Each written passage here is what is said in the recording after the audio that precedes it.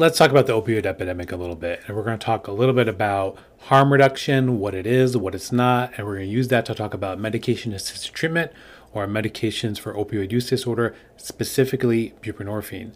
So let's learn from me a little bit. My name is Dr. Mirza. I am board certified in psychiatry, child adolescent psychiatry, and addiction medicine.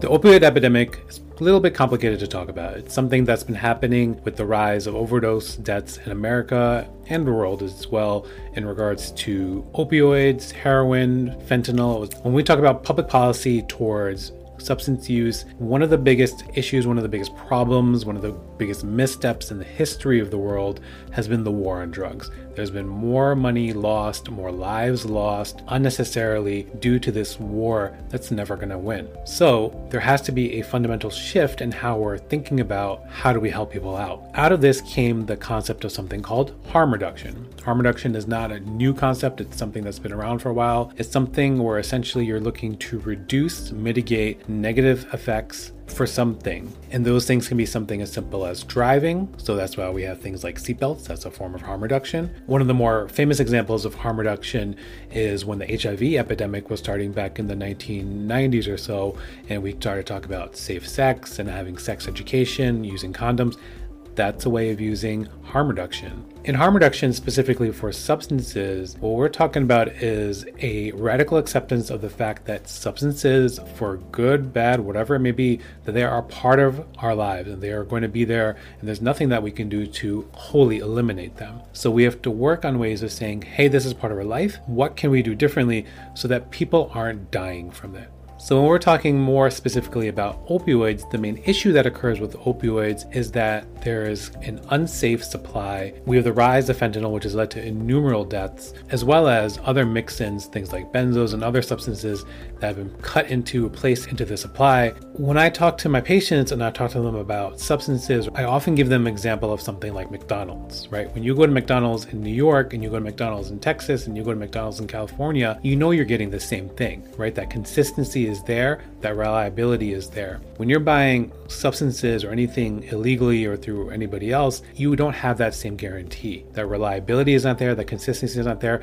You have no way of telling what you're getting when you're buying something like that. So this is why you have things like fentanyl coming up, why you have all of these substances kind of coming up, because people are contaminating the sources. And what happens when you have an unreliable source or an inconsistent source, this is how you can have overdoses and deaths and other kind of negative effects. There's also the rise of that negative associated behaviors that comes with it. The things that shows like Euphoria will put out there is like, this is what happens when substances, things like theft, things like prostitution, to fund the habit. So with opioid harm reduction specifically, there's a bunch of different ways of harm reduction that are out there. There's a program in Switzerland called the Heroin Maintenance Program, which basically says the state is going to pay for people to continue to use heroin, and they're going to give them a safe, consistent supply so that they don't die. There's some criticisms with this, but at the same time, this has been shown to reduce deaths and reduce those negative associated behaviors. Crime's gone down, Hep C, HIV, those rates have gone down as well. There's also things like safe injection sites or supervised injection sites,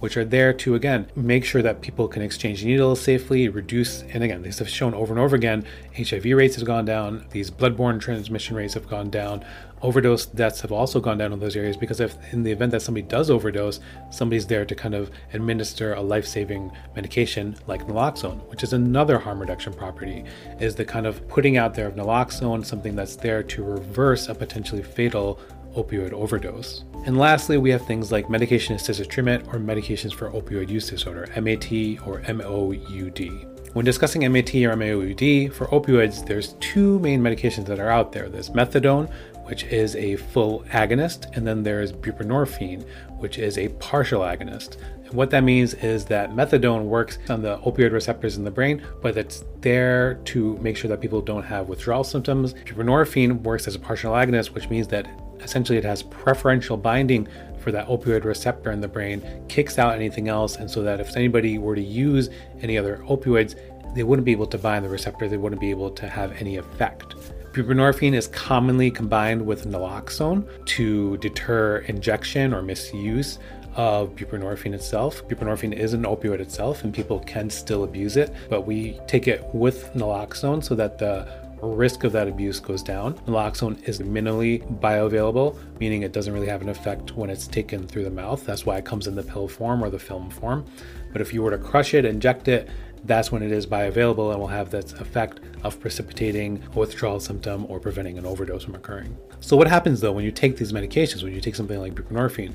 It hits the receptor, it prevents the withdrawal, prevents euphoria, and prevents cravings from occurring. So people are then essentially able to live their life the way that they're supposed to. We're not trying to demonize or say that use of substances is a quote unquote bad thing. We're just saying that associated behaviors that come along with it, that's where the negative parts come from. People often ask them, what's the long-term goal of people when they're on something like buprenorphine or Suboxone? Some of my patients will tell me straight up, they'll say, hey, I want to be on this medication for the rest of my life because I know what it does for me.